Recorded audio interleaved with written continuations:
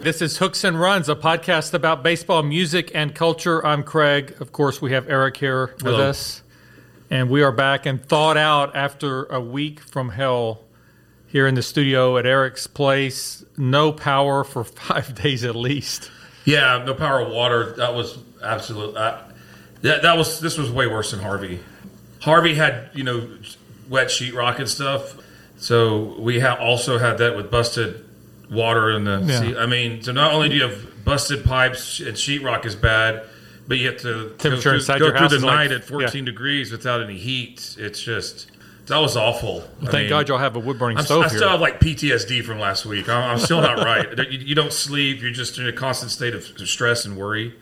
It's no laughing matter. We have people that listen all over the country, and we get listeners from places like Virginia and Washington State and California and the whole bit. But the death toll from this blast, even though we kind of laugh our way through it, has been really tragic. There's been just horrible stories of people dying of hypothermia. One Fort Worth ambulance company, I saw it today in the paper, answered 77 hypothermia calls in one day last Wednesday. Yeah, that's one company. It all started last Friday when that huge wreck happened in Fort Worth. Right.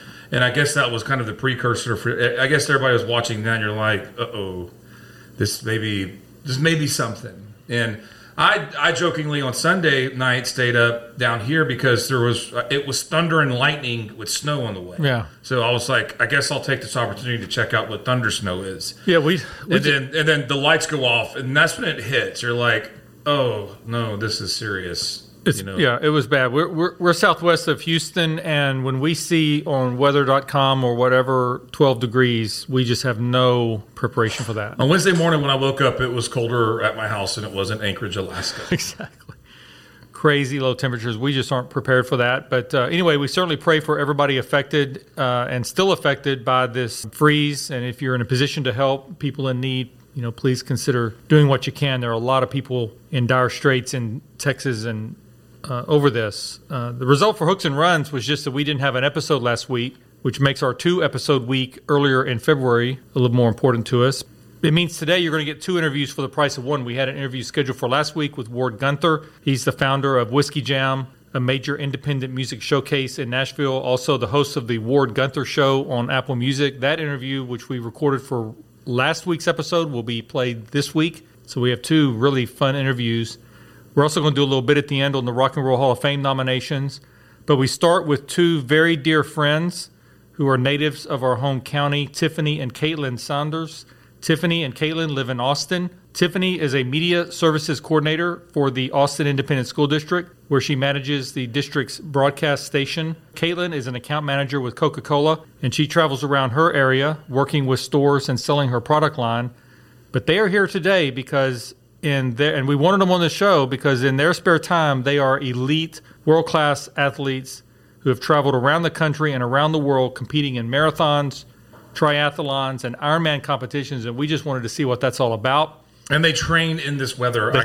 They train in this weather. So Tiffany and Caitlin, welcome to Hooks and Runs. Hey, thanks for having us. We are happy to be here and so elated that you reached out the invite. Well, pleasure is ours. The pleasure is ours. I remember over Christmas, I think it was right before Christmas or maybe in early December, we got some very cold weather in the state. Nothing like what we just had, though. But y'all got ice and snow in Austin, and Tiffany posted a video from the comfort of her warm car while, Caitlin, you were training and running in that weather. So were either of you ever even able to train this week? How bad did it get, and did y'all get any training in? Oh, boy, did we get some training in. We had to pivot quite a bit. Obviously, the gyms were closed, so we were not able to swim, and it was too damn cold to run outside, plus the road conditions were very slick. So that left us in our pain cave on our bikes. So we got in some good quality bike time for sure. Well, 11 and a half hours to be exact. Wow, that's amazing. Okay, so that's dedication right there. I in 2009 trained for the Houston Marathon and completed it. It was brutal in the wintertime to train because that's when you're really starting to, the marathon's held at the end of every January. And so December, you're ramping up your mileage, and it's just like, man, the parties, the food, the booze, and you just got to kind of tuck it all away. But one of the things that I would like to square away right now, people throw around the term marathon when they ran like a 5K, or they'll say, I did an Ironman today. And Why I'm are like, you looking at me when you say that? Well, I'm not. or they're like, hey, I did an Ironman today. I'm like, those take a long time. No, you didn't. And then so can you just give explain what a marathon is, and then let's talk about the different triathlon distances. Yeah, sure. So a marathon, technically speaking, is a run that is 26.2 miles in distance. There you go. And then, of course, you have the half marathon, which is half that distance. And a 5K is 3.1 miles, and a 10K is 6.2 miles. So those are all variations of runs. And anybody who gets out the door and does any version of those, hats off, because there's a lot of people just sitting on the couch. So right. It doesn't matter, what you do. But, yeah, just call it what it actually is, out of respect for those who do put in the hours of training for the ultra distances. The distances of triathlon that we really specialize in is the half Ironman, which is a total of 70.3 miles. It starts off with a 1.2 mile swim. Then you get on the bike and ride 56 miles. And then you complete the race with a 13.1 mile run. So that creates your half Ironman. And then if you were to do a full Ironman, which combined the two of us have done 5 total, it's double the distance of all those. So a 2.4 mile swim, a 112 mile bike, and the marathon 26.2 mile run at the end of the Ironman distance race. So those are y'all do all that before you run a marathon. Oh my God. Right. Yeah. And honestly, the crazy thing is, and people ask us all the time, which is harder, a marathon or an Ironman? And you would definitely think Ironman because you're out there for 12, 13, 14 hours. But really, the marathon's hard because you're training specifically just to run a marathon, and you don't have as much cross training. So there's a lot more wear and tear on your body. And then just running is, you really have to really be focused on that. And I think in an Ironman, by the time you're done with the swim and bike, you're so glad to be on that run, because really, if you can gut it out for 3.5 hours in the marathon, then, that's easy. Honestly, if you wanted to, you could walk the marathon, as long as you meet the time cutoff. So I've never thought that the marathon run as part of an Ironman was ever that intimidating. But you say, we're going to run a marathon, and that standalone marathon is like, whoa, that's wow. Okay. We're gonna buckle down and train for that. So and that will be on the horizon probably in a couple years again. Well, the Ironman, the 2 different Ironmans you talked about are a variation or an extension of the Olympic sport of triathlon. So have you ever done the Olympic version of the triathlon? Yes, we've done Olympic distance. Those are actually hard to find. There aren't too many of those that exist anymore. That's odd. I guess because Ironman's so popular, and it's right. Everybody wants to do the really long stuff or the short stuff in the sprint triathlon. So I'm not well versed on the exact distances of the Olympic distance, but it's I have them. 50. Okay, you can educate us. I think like a 1500. I didn't know. I know y'all have got all your races posted, but the Olympic is 0.93 miles, so I don't know what that is in meters. And then probably around 1,500. Okay, and then the bike is 25 miles, so a little under half of the 70.3. Mm-hmm. And then the run is 6.2, which is a 10K. Right.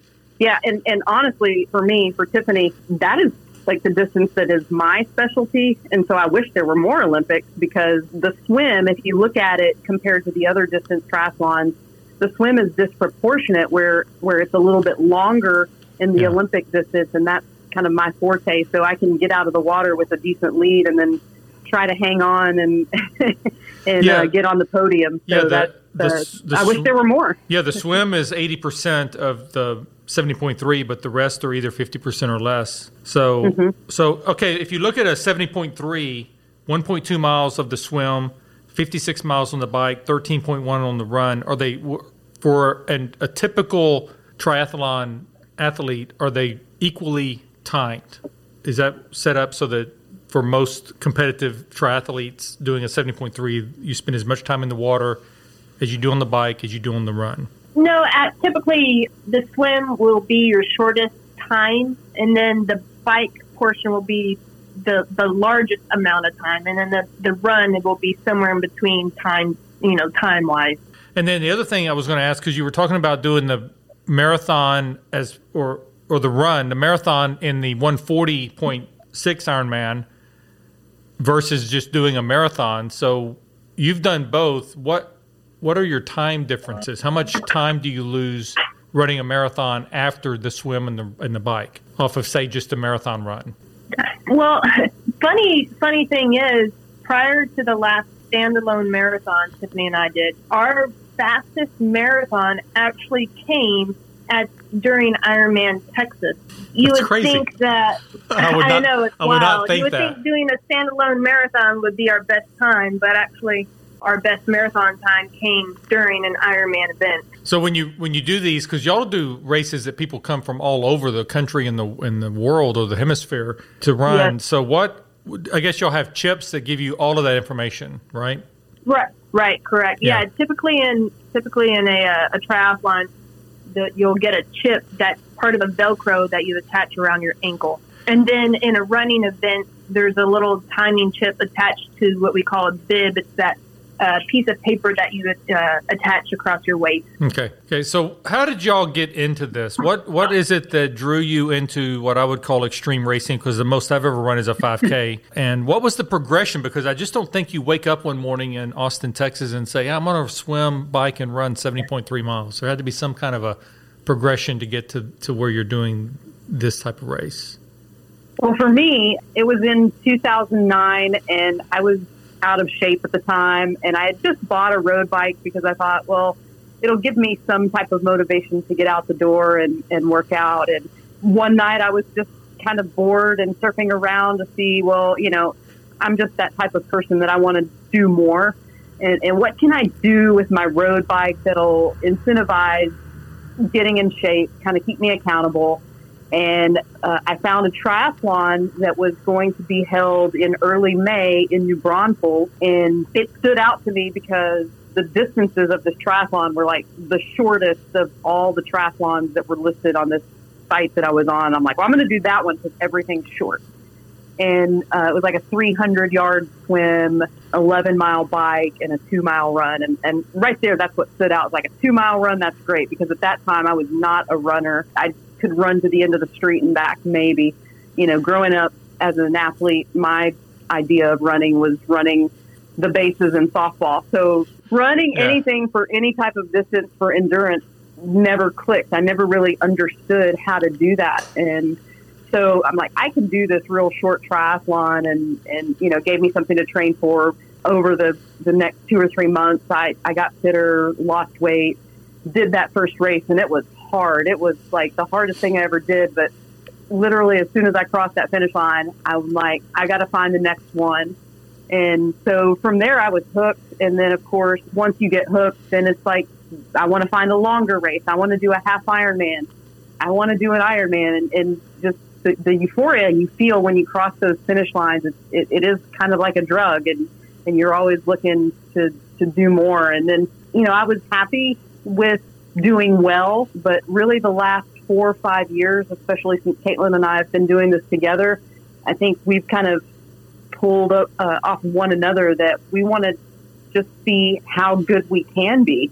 And so we really started taking it seriously right around the time that we qualified for the World Championship. And now it's like, that's the carrot that's dangling, is like, how good can we be? Can we get to the real elite level, and can we qualify for World Championships and just kind of keep this as a lifestyle where we travel around the world doing these amazing races? And before pandemic, last year, our goal was to qualify for the World Championship half Ironman, which was to have been in New Zealand. And that was our goal. And we were just so devastated for many reasons that didn't happen, but now it's been rescheduled. If it does happen, it'll be in 2022. So it kind of shifted our schedule and our plan a little bit, but we just want to see how much we can push ourselves, how good we can be, and how fast we can get every single race. Yeah, and so in 2018, you started traveling.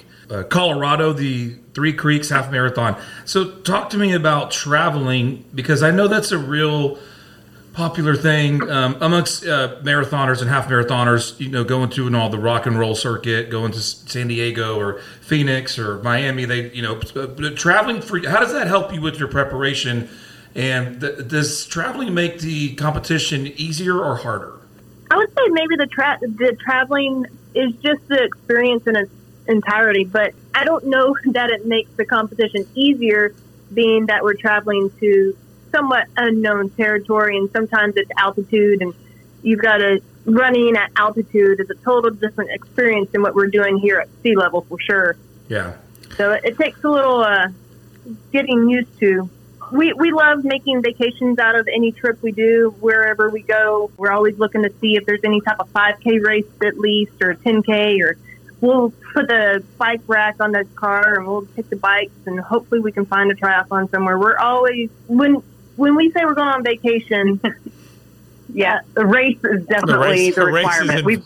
In the vacation. We've got to find a race. It does, like she said, it doesn't matter whether it's a 5K or a 10K. We try to find at least a 10K, but something just so we can justify drinking craft beer afterwards. But yeah, we like to go to Colorado and race up there, and the level of competition in Colorado is pretty serious. So to say that we can hold our own when we go up there, that means a lot to us. But that's tough. I remember saying to myself when I went to New Mexico last, Red River, which is over a mile high, I think the city's around 7,700 feet, I said, I'm going to do a CrossFit workout when I get there. And it's like, I was too winded looking up the CrossFit gym on the phone book to do it, walking 3 blocks.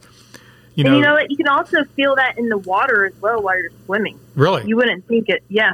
So, Caitlin, how did you get hooked on this? We heard Tiffany's story. What was your progression into spending all day running and biking? I was, still am, friends of another local lady from Matagorda, Marcia Butler, and she had the idea one day, probably about 9 years ago, said, hey, what do you think about doing a triathlon? And I was like, well, I don't know anything about them, but I'm game. And so her and I spent some time training for, like Tiffany, the shortest triathlon we could find, and this particular one took place in the Bastrop State Park.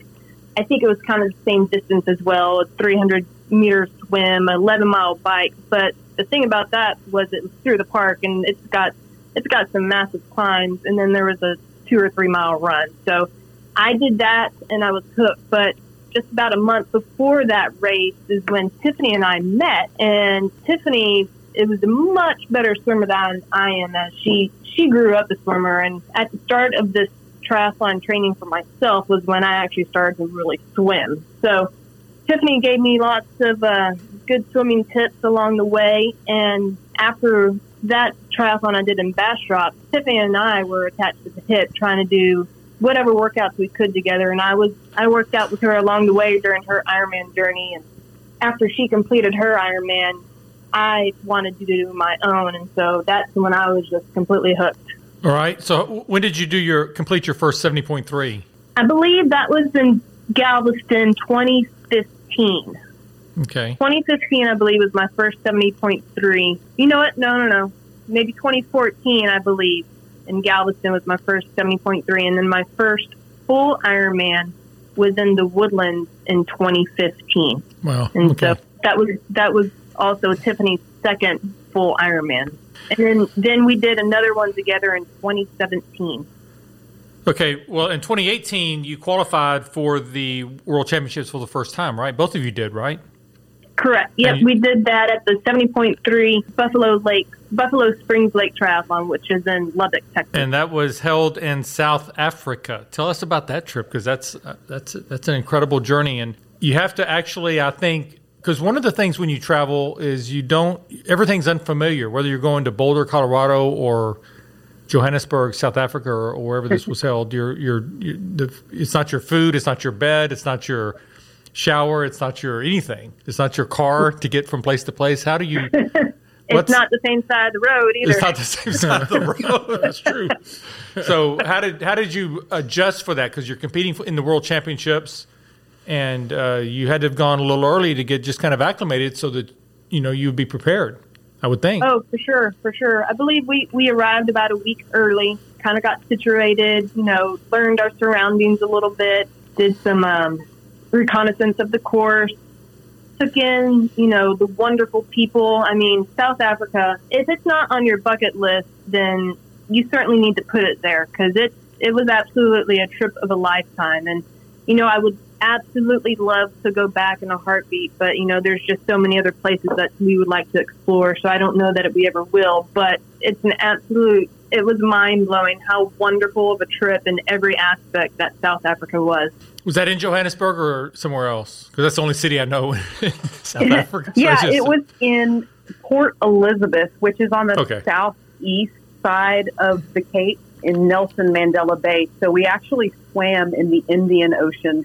And that's crazy. They were actually coming out of winter. So it was a little chilly. I think the water temperature was 15 Celsius. So that equated to be about 57 degrees Fahrenheit. We had to rent full sleeve wetsuits because all we own are sleeveless wetsuits, because all we've ever had to do up to that point as far as wetsuit swimming was swimming in Offutt's Bayou back behind Moody Gardens for the Galveston 70.3. So a full sleeve suit and cold water was definitely foreign to us. I think that was maybe the biggest adjustment, but it was also the most exhilarating part of the race, because you're swimming in these crystal clear, cold waters, and just so beautiful to take it all in while you're racing, and trying to pinch yourself, trying to believe, that's cold, this is really happening. That is cold. That's really cold. I think it's hard to imagine. There were some Europeans there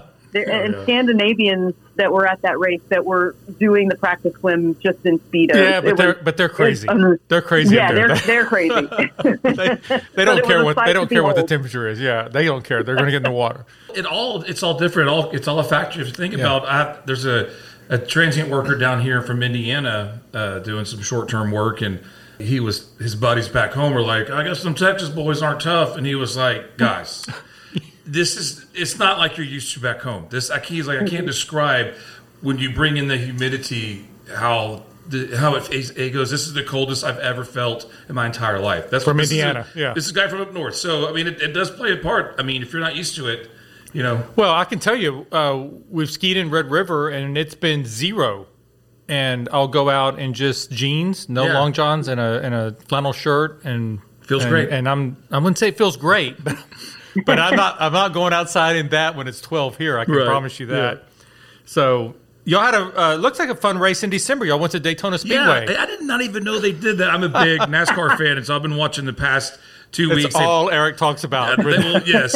And then I was thinking to myself, of course, if there's any type of race or racing that can be done at Daytona, it doesn't have to necessarily be in vehicles. They're going to have it at Daytona because they love racing anything there. So what was that like?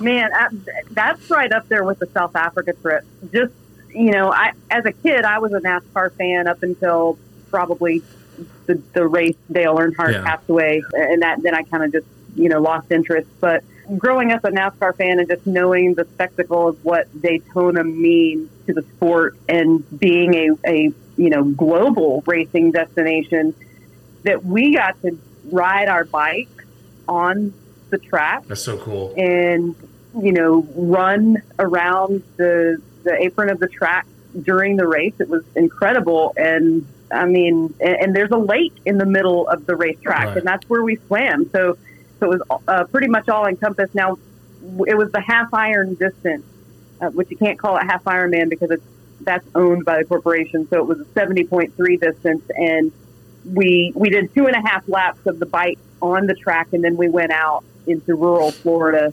beyond Daytona Beach, and then we rode our bikes back into the track, and then we ran the entire 13.1 miles.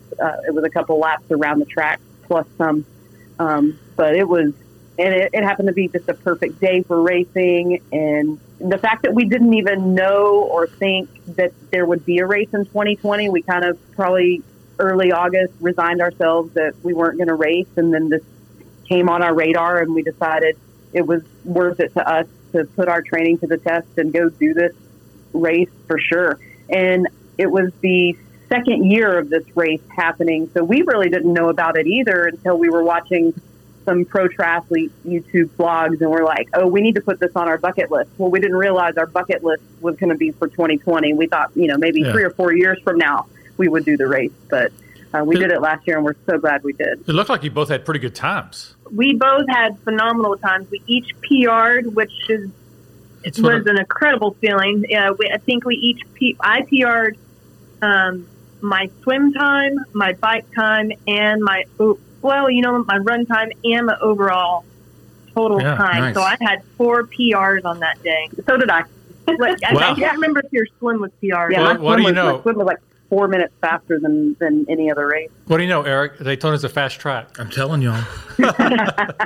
And you can watch those races on TV and you can think, wow, that track is huge. But until you see it in person, it absolutely takes your breath away. Yeah, so it really does. Those super speedways. Yeah.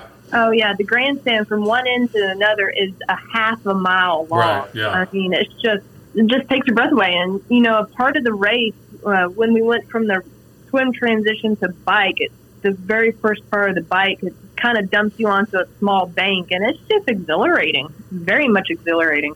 Well, we're going to ask you in a minute about your websites and your YouTube videos and where people can check out all of your activities. But I was going to ask you, because you have a ton of recipes on your website, what is your go-to recipe that you would recommend to somebody that wants to find a healthy alternative? Where would you start of your recipes? Something that we really enjoy making, and you can put your own variation on it, is our savory waffle. So it's a waffle mix, but instead of using flour, we like to grind up oatmeal into a flour consistency. So you're getting some benefits out of that as well. We like to do sauteed asparagus, corn, bell pepper, garlic into the mix, and then put in the waffle iron, and then we'll top it with 2 fried eggs. And it's a very yummy go-to meal in our household. Well, good. But, anyone can put their own spin or variation on it. So where would they find that? Where's your website? Team Saunders Try, that's TRI.com. Okay. Tons of information there. Your training schedule and your tons of recipes, drink recipes, the whole bit. Not all recipes are healthy, but we tried to make some... Healthy or fun, right? Healthy or fun. Yeah. Right. Everything in moderation. Exactly. Oh, yeah. And we have to shout out that Shelby's chicken and rice salad is also featured on the website. Cool. So, that was a little inspiration that we had to share out there. That's awesome. That's cool.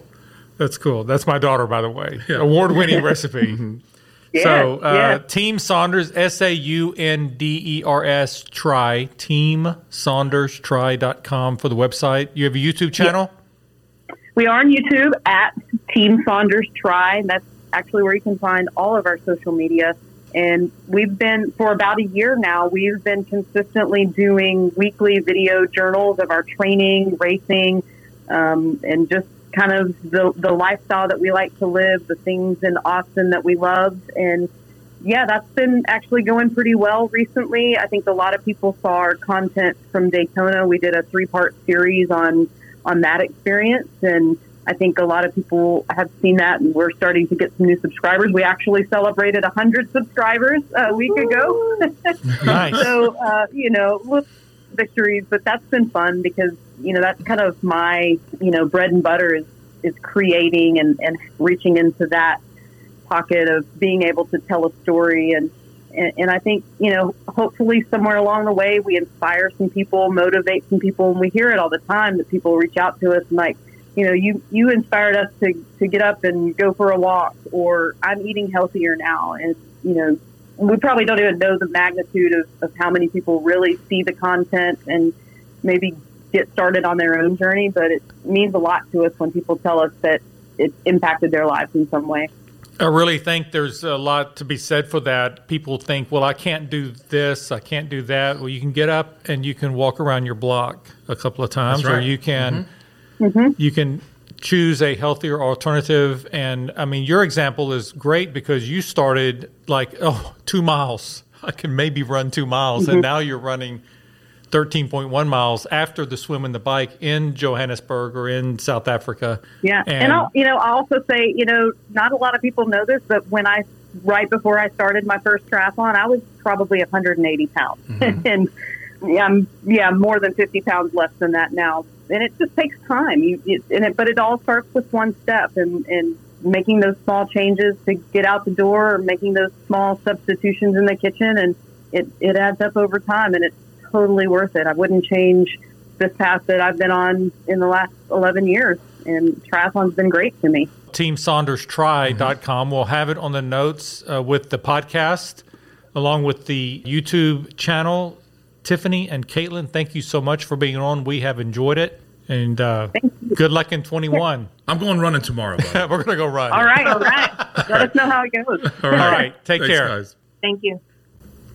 All right. That was Tiffany and Caitlin Saunders, TeamSaundersTry.com. Check out the links in the description. Eric, you've run a marathon. I've only run 5Ks. That's as far as I've gone. Well, I just don't understand why people want to run 26.2, and I really don't understand why they want to do it after. I did it just so I could say I did it. I don't know if I'll ever do it again. It's been 11 years. Yeah, most painful things I've ever done. It's tough. Well, listen, they're good friends, and we appreciate having them on. And check out the website, tons of information. I met Ward almost 10 years ago in Nashville, and he is literally the only reason I have a subscription to Apple Music. So if anyone's listening from Apple, Ward Gunther's the reason I have. Everybody welcome Ward Gunther. How you doing, Ward? Hey, Ward. I'm good, man. Was it 10 years ago for real? Yeah, bro. Yep. Yeah. It's crazy. Isn't that crazy? And in 10 years, I just want to let our listeners know, you started a thing in Nashville called Whiskey Jam, correct? Mm-hmm. Yeah. And that was you just celebrated your 10-year anniversary. Yep. At the end of January 2021, we hit 10 years. So January 2011, we were just hanging out at this bar watching sports, and obviously the football season was coming to an end. We're like, we want to keep on hanging out here. Can we do maybe a music event on Monday night since Monday Night Football was over? And this is totally true. It worked out that people were off of tour. The musicians that were in town had Monday night. It was kind of like one of their weekend nights, and it really naturally started as a night to get together with your friends and play music and have some drinks and have some fun. And yeah, here we are. And that you make a good point. I always tell people that ask me, hey, when should we go to Nashville? I said, it doesn't matter what time of year you go, but don't go on the weekends. You're not going to have that much fun. You need to go on like a Monday and a Tuesday, because that's when, in my opinion, it's fun. And because like you just said, everyone's off tour. Well, it's crazy, man, because I got the closest feeling to early Nashville in those Monday, Tuesday night. Those were my favorite nights ever. There was a Tin Roof event on Tuesday nights when I moved to town. It was probably my most formative music event experience in town. And it was because it was a Tuesday. It was all locals. It was late. So you had people who partied on a Tuesday night. You get like a specific crowd. And then I went out to a show recently in town here, and there was the amount of people out because of restrictions and COVID and it being a weeknight or whatever was like the old days. It was incredible, man, because it's like you're not affected by, your memories aren't from being bumped around the bar. It's taking you 20 minutes to get to the bar. You can get to the bar, you can get your drink, you can hear the band, you can talk to them, you can interact and really get the feel of the city, which is like, you miss that so much. If you go out on a Saturday night in a peak season, it's like, oh, have fun, good luck, it's like when I started working at Santa's Pub, it had that, almost 10 years ago. Wow. It had that same vibe at first. It was locals just vibing amongst themselves, and then things just take off. And the bar, that Whiskey Jam, is it still being held at Winters on Mondays? Yeah. Okay. You've actually seen that bar change. It's incredible. We were talking about it last night. It was 2009. Avatar had come out. I went to see Avatar. I went to Blue Bar across the street after that to set up for a party that we were throwing there that night. And I walked across the street to Winters to grab a ladder because it was being changed from a tanning salon into a bar. So in 2009, this place was like straight up a tanning salon. It was a joke name opening up next door to Losers, which was an incredibly virally popular bar. Right. And so they opened up Winters as a joke. And they're like, well, I guess we'll make it a sports bar. And so for a couple of years, we hung out there because for that same reason, Santa's Pub, it's like you don't go to probably Brewhouse to watch sports. We want to go to Winners because nobody's going to be there. Exactly. And no one's going to be there. Yes, you can't be bothered. Yeah. Isn't that, it's funny how, I mean, Nashville goes like that. It's like you'd rather go to the venue that there's 12 people instead of of course. whatever. Yeah. I mean, and because I was like at Santa's Pub, there would be, there was a time when I was working there would be just like Grammy Award winner, number one songwriter, and then like me and Santa. You know what I mean? Right. That was it. That's the only people in the bar. And, because they wanted to sing karaoke amongst them and their friends. And kind of like, about Winners, they just want to just hang out by themselves. But then as everything Nashville related goes, when something gets popular, it gets like too popular. Right. And then everyone shows up. But fortunately for you, you got popular with, I guess, finding new talent. I mean, I would have to call you the number one A&R person in Nashville because you see new talent all the time. It's crazy, man. I wish I could take some sort of like magical credit where if I hear a song, I know that it's a hit or how great it could be. Because, I mean, admittedly, I've been way off. We had Casey Musgraves on our stage in 2012, and I'm like, she's pretty good. You get Luke Combs emailing me from college in 2014, and then coming to town, I'm like, I don't get it. Beer can, it's like, I got it. I love the guy. But seriously, yeah, if I was some musical country music genius, I think it really is just that we created an environment that draws that stuff in at such a level that I can be selective. So that to say, like, we created a very friendly, open, welcoming, I guess, non-judgmental atmosphere. You've always been like that. And that's why I've always appreciated you. You've never been like to anyone. You've just always been, hey, I'm Ward. Here's the stage. Go do your thing. You've never you never talk negatively about anyone. That's why I also respect you. You just. I'm sure there have been some people come on the Whiskey Jam stage and you're like, that's like cringeworthy. You're like, oh gosh. We've had a couple always go to the bartenders. I'm like, why'd you book this girl? And they're going, Hey, what is the vetting process to get a spot on the Whiskey Jam? I get my submissions. We have a submission form online. And so I get a bunch of those emails. But man, to be completely honest, I try to keep up with that. But after last year, after like being at home for 6 straight months, and I didn't check those emails, I don't think I might not keep that submission form open because we have so much great music come in through friends, people honestly messaging us on Instagram or a manager that's working with a new artist. It's become kind of I don't want to say this, but a perpetual motion machine where so many people are moving to town. We're a great spot on the map as far as like your little ladder of your Nashville journey.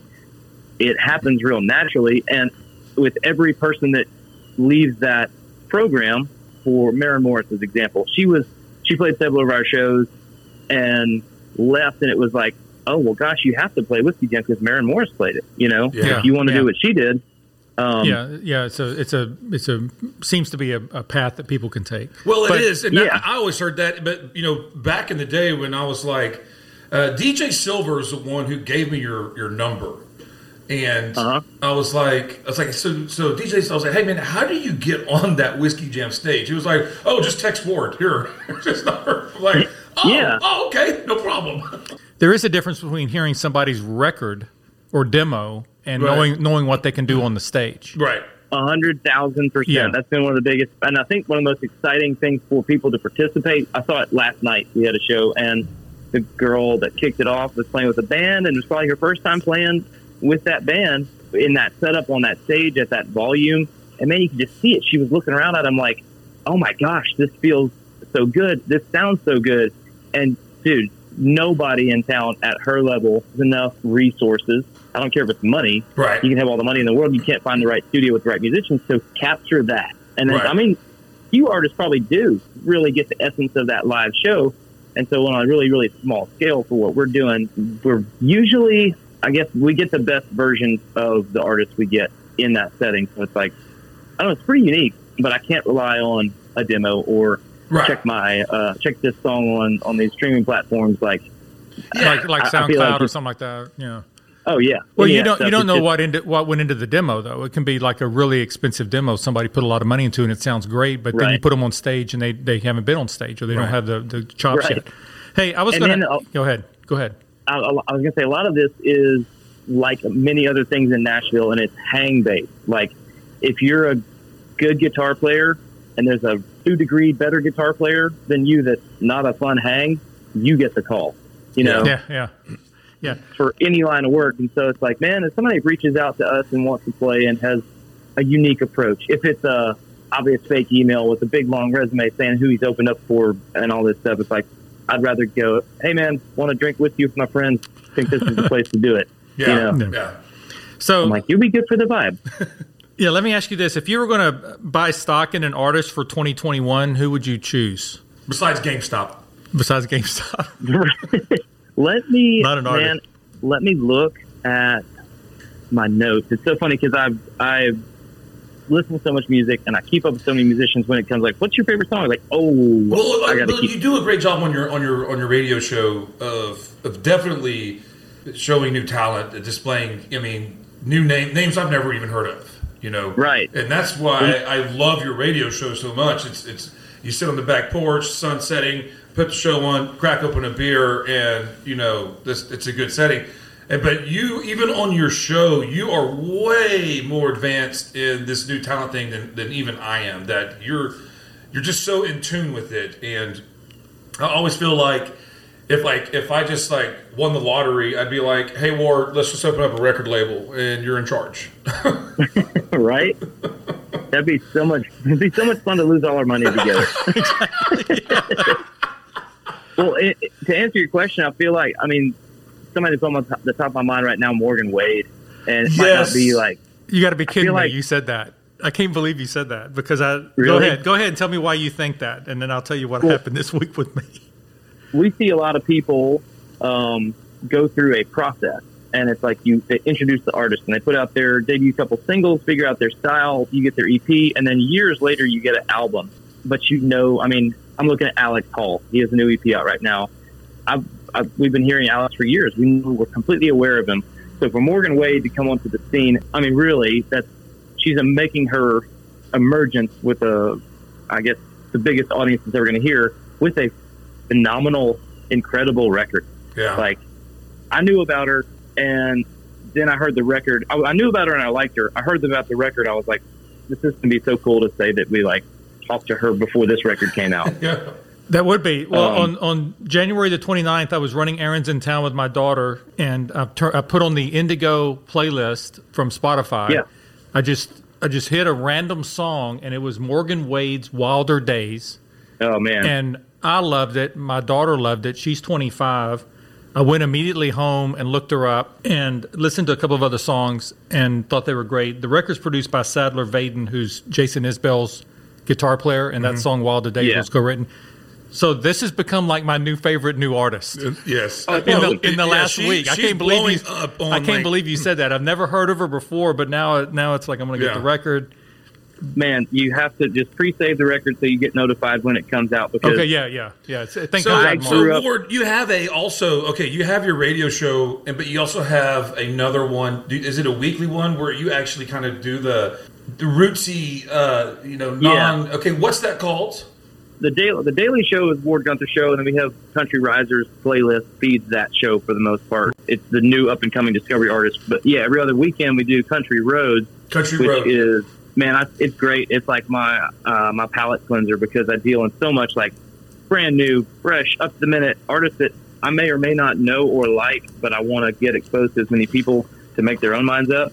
But Country Roads, you're dealing in Linda Ronstadt and Emmylou Harris and Texas country. I have to cheat, but that's where I'm playing my Sturgill and the deep cut Stapleton stuff, where we're getting into more of the Zach Bryan, but also like B-sides for John Party or Haley Whitters and Miranda Lambert project cuts. And I'm glad that you're doing that and exposing that because on our podcast, we don't really speak much about mainstream country artists or music because we feel like there's a lot of outlets for that already. Oh yeah, we kind of focus on the Country Roads artist, and And Craig is definitely way more of an expert in that than I am.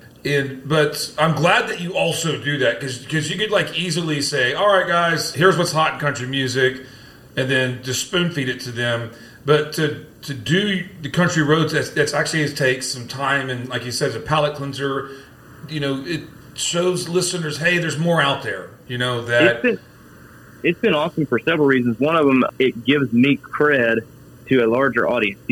Knowing things about Margot Price and Coulter Wall and Thomas Chorba and like whoever you want is on this playlist gives me cred in the other world. So I'm not just in Instagram scouring guy that knows what music's coming out. Like I'm well versed, and in getting to that point, or I'm not getting to that point. I got to that point after all the years here, but even now on the show, I want to be as knowledgeable as possible. So I'm learning a ton about the people and the cultures around this, from the outlaw movement to like even just the roots of songs. And you can trace back a lot of these country road songs to different artists that recorded them first and different writers. And it's really fascinating, man. I'm getting the education of a lifetime just in building these shows and kind of knowing what I'm talking about. Yeah, Craig has done that for me. I mean, Craig, when did you take me to the first Drive-By Trucker show? That was the Dirty South tour. So it'd be like 2004 maybe? Yeah, 2004. And he was explaining to me, hey, there's a guy on there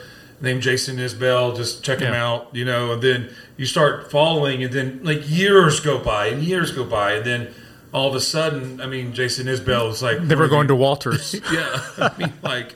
Yeah, I don't think that bar exists anymore in Houston. And then you find these guys out, and you're like, oh, that's cool, But then years and years go by, and then they're actually a driving force on the music scene now.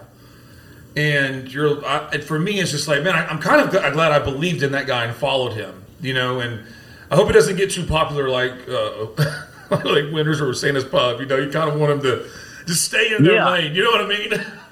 Selfishly, this is mine. Yeah. No, well, it's a blessing. It works both ways for you and against you. I mean, you definitely want people to know about what you're doing and listen and follow and whatever, but you don't want to be so popular that you lose what made you popular.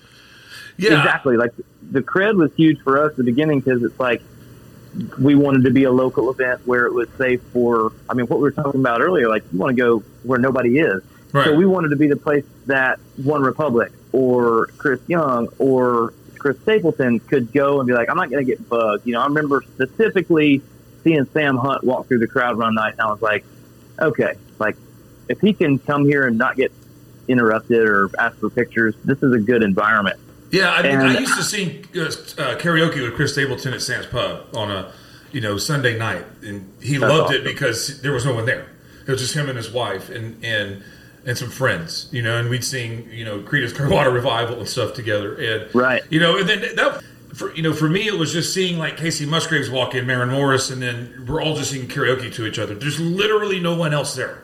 You kind of get to know people that way. I mean, I remember when Maren Morris came to Santa's Pub and sang Beyonce's Halo, and I was like, all right, I need to call like a banker or something because somebody needs to like invest money in this girl right now.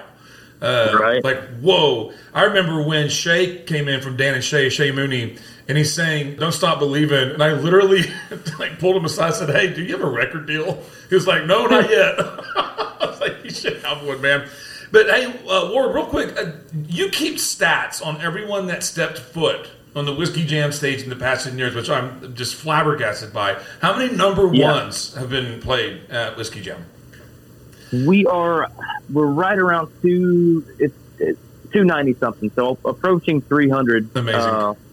And it's crazy. Well, just to like full transparency, 300 songs have been written or recorded by people that played on that stage since 2011. So if one person played one time and they got one number one, that counts.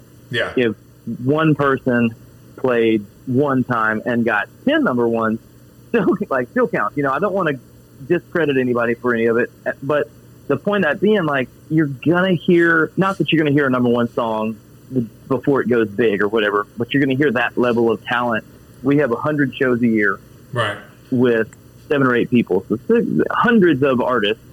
If you got 30 number ones per year coming from that crowd, like, this is good enough. I mean, that's 1 out of very 10, very good. Yes. It's wild. And then you have Peyton Manning walk in. So I mean, Yeah, Whiskey Jam. I mean, like, you never know what you're going to see there on a Monday. I mean, and then now you have your Thursday show in East Nashville, right at the Basement East. Yes, we were doing Tuesdays at Basement East, and this is a unique phenomenon.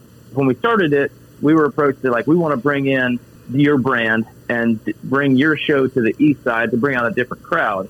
What happened was we brought our crowd to the East Nashville, like just across the river. Right. So I learned two things. Like, we weren't appealing to the East Nashville kind of indie crowd. Right. It's a different the same vibe way we over there.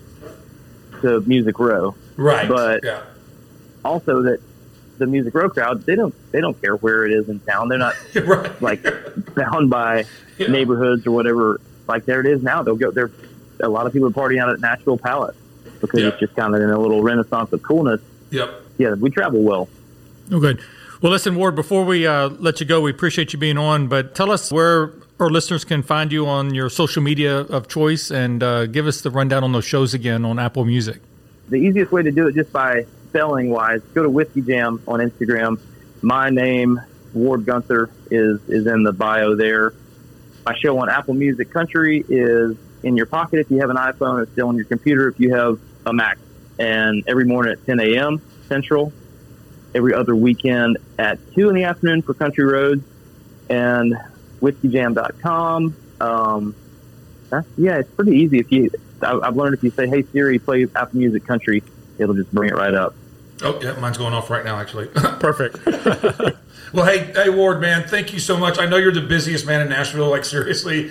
Thanks for taking some time out today. It was really good chatting with you, man. Absolutely. Yeah. And keep up all the good work. And keep being you, man. You're one of my, like, if I'm buying stock in 2021, I'm buying all the Ward Gunther I can get. There you go. half Ward, half GameStop, half Morgan Wade. That's where we're going. Might be a little late on GameStop, but, who knows? You never know, man. Never know. Thank you guys for talking. All right, man. Bye-bye. Later. All right, Eric, that was Ward Gunther, Whiskey Jam, and Apple Radio. Great interview, man. The Ward that was Gunther. so much fun. That was a lot of fun. And, one thing I learned from that, because you kind of get on the inside, you've been there, you've lived in Nashville. Morgan been in that Wade. business. All I learned from that was Morgan Wade. That's all I learned. You were from the that. last of that party. It's really hard to break into the music business as a performer. It's a crowded field. The talent level is out of this world. And remember how I said, "Hey, Ward, if I had like $10 million, I would invest in a record label with you." And he said, "Cool, we could lose our money together." That used to be the joke about farming around here. How do you make $1 million in farming? Start with $2 million. Oh, that's good, man. Anyway, it's just so hard to do. That was really a kind of a look at the inside of those new artists that are struggling to get seen and heard. Yes, They're definitely. their sound. Yeah. So good interview. That interview. was like a really fun interview. Like we're doing really good on our guests, Craig. I really think so. we are, man. I think so. That was a fun interview. But so here we go. See you in a few. Yeah.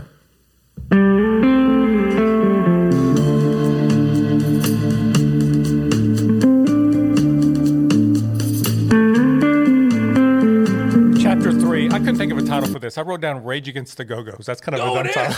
Oh no, I'm pumped. I'm pumped for this. Pumped for this, man.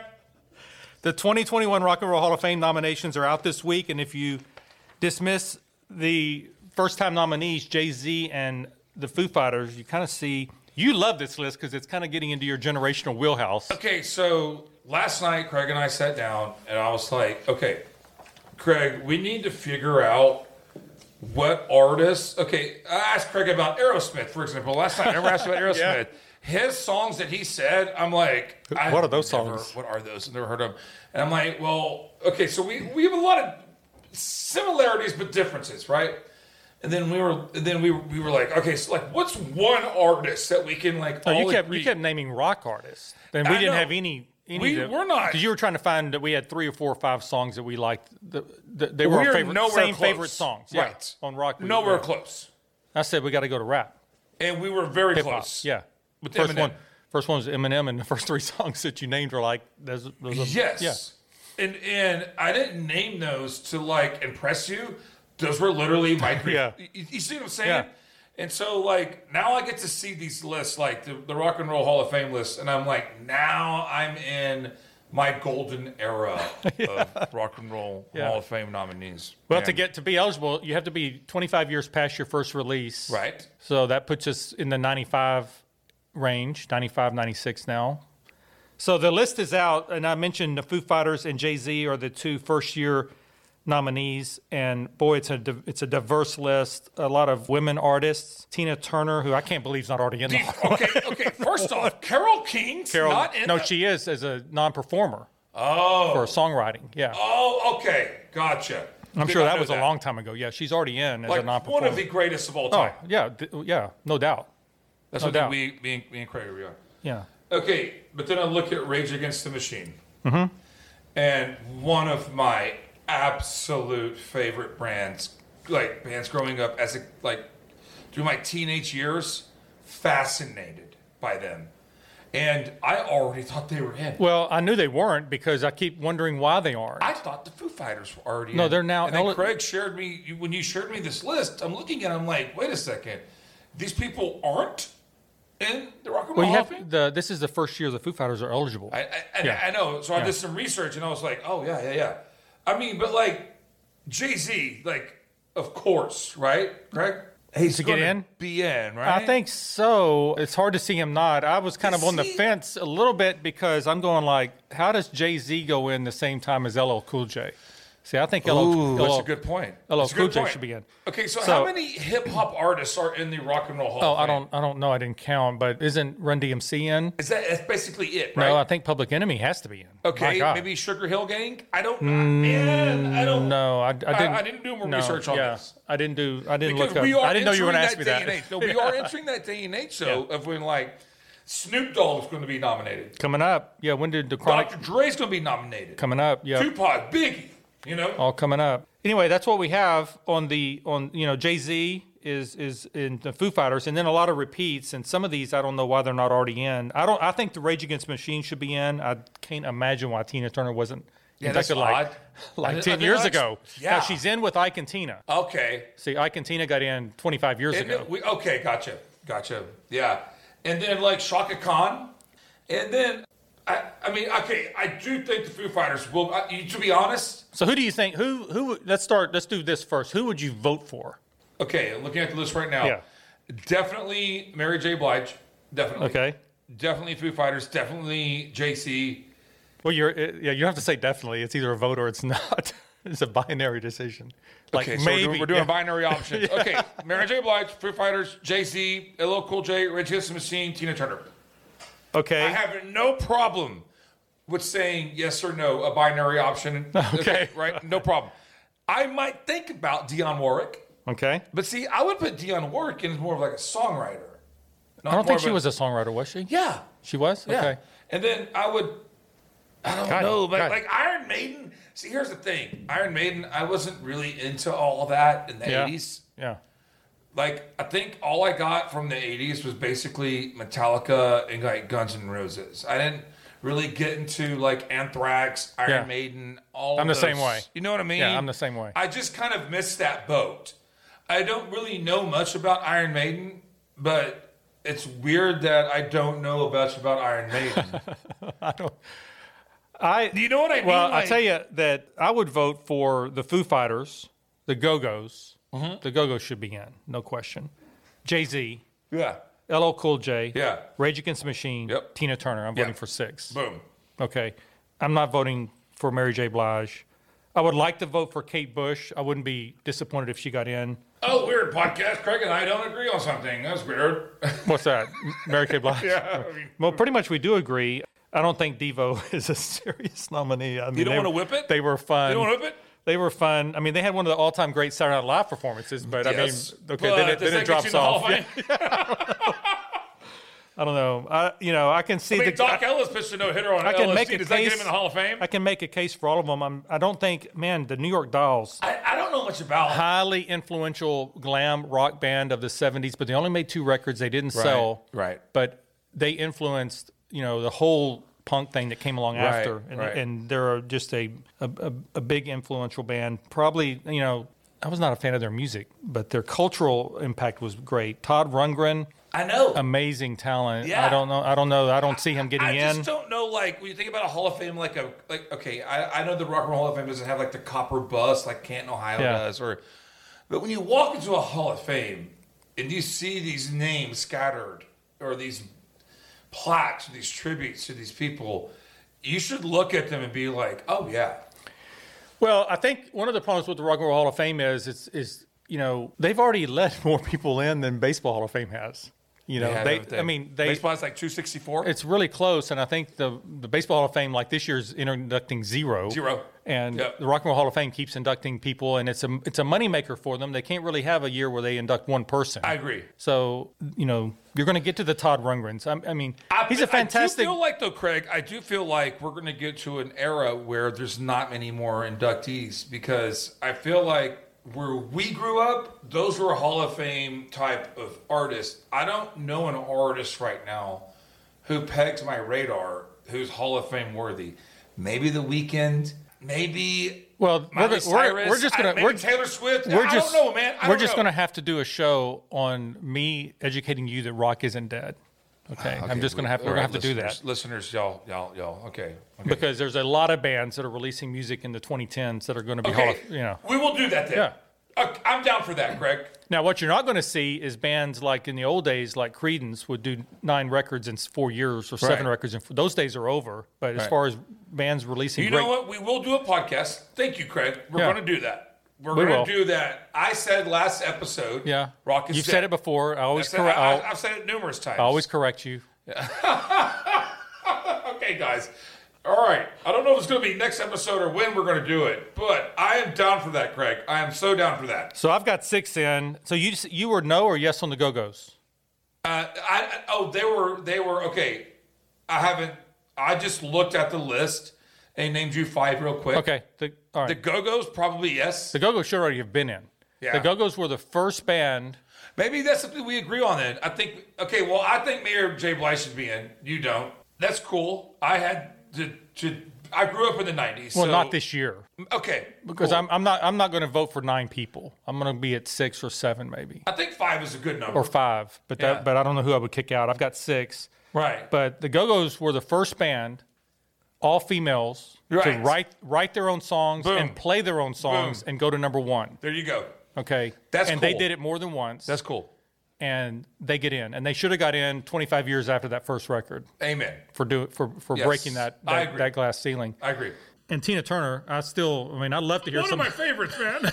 I would just like somebody to explain to me how she's not already in. I have no idea. I lost all the list. Wait, is this it's almost like they were going, wait, I thought she was already in. Yeah. It's like, what? Is this Travis Turner? Oh, no, you mean Tina? Whoa. No, surely she was inducted 15 years ago. Surely. No, we never inducted her. We'll get her on the ballot. Yeah, Proud Mary. Duh. What else do I need to say? Yeah, you can just imagine her coming in from Switzerland where she lives and just stealing the show at age 80, whatever. Always. One of my favorites, the Foo Fighters will be fighting. We'll just play with Tina. What's so funny is that Prince covered. Okay, so the halftime show. Yeah. Foo Fighters, Tina Turner, Prince. Yeah. Yeah, that's what's funny because on his halftime show he covered "Proud Mary," which was written by John Fogerty, which, in my opinion, Tina Turner made famous. Right. Then he follows up with the Foo Fighters cover. Yeah. Okay. And he goes into Purple Rain. Then they're both Prince is the genius. Yep. He's the only person that threw his guitar in the air. So anyway, I've got 6. I think you had 7 going in. We'll see when the ballots are returned or however they do it. I don't even know if they ballot it. I think they do it. It's a fun discussion. I think they do how many tickets will they buy if we let them in? Yeah, right. Yeah, okay. So it's like several $1,000s a plate. Yes, definitely. Would the New York Dolls bring a bunch of people? I don't think so. Probably not. So they're not getting in. Yeah. They're not getting in. Listen, this is Hooks and Runs, a podcast about baseball, music, and culture. Twitter. Thank you for listening. Twitter. Please subscribe. Follow us on Twitter. Follow us on DM Twitter, us. man. We can have so many cool topics on Twitter. Yeah. Follow us on Twitter, please. Which, by the way, just to wrap up before we go, I did tell you, and I put it on Twitter, I did watch The Weeknd. I didn't watch it before the show. I know you did. Close to top 5 for me. I thought it was fantastic. Thank you, Craig. Thank you. So did I.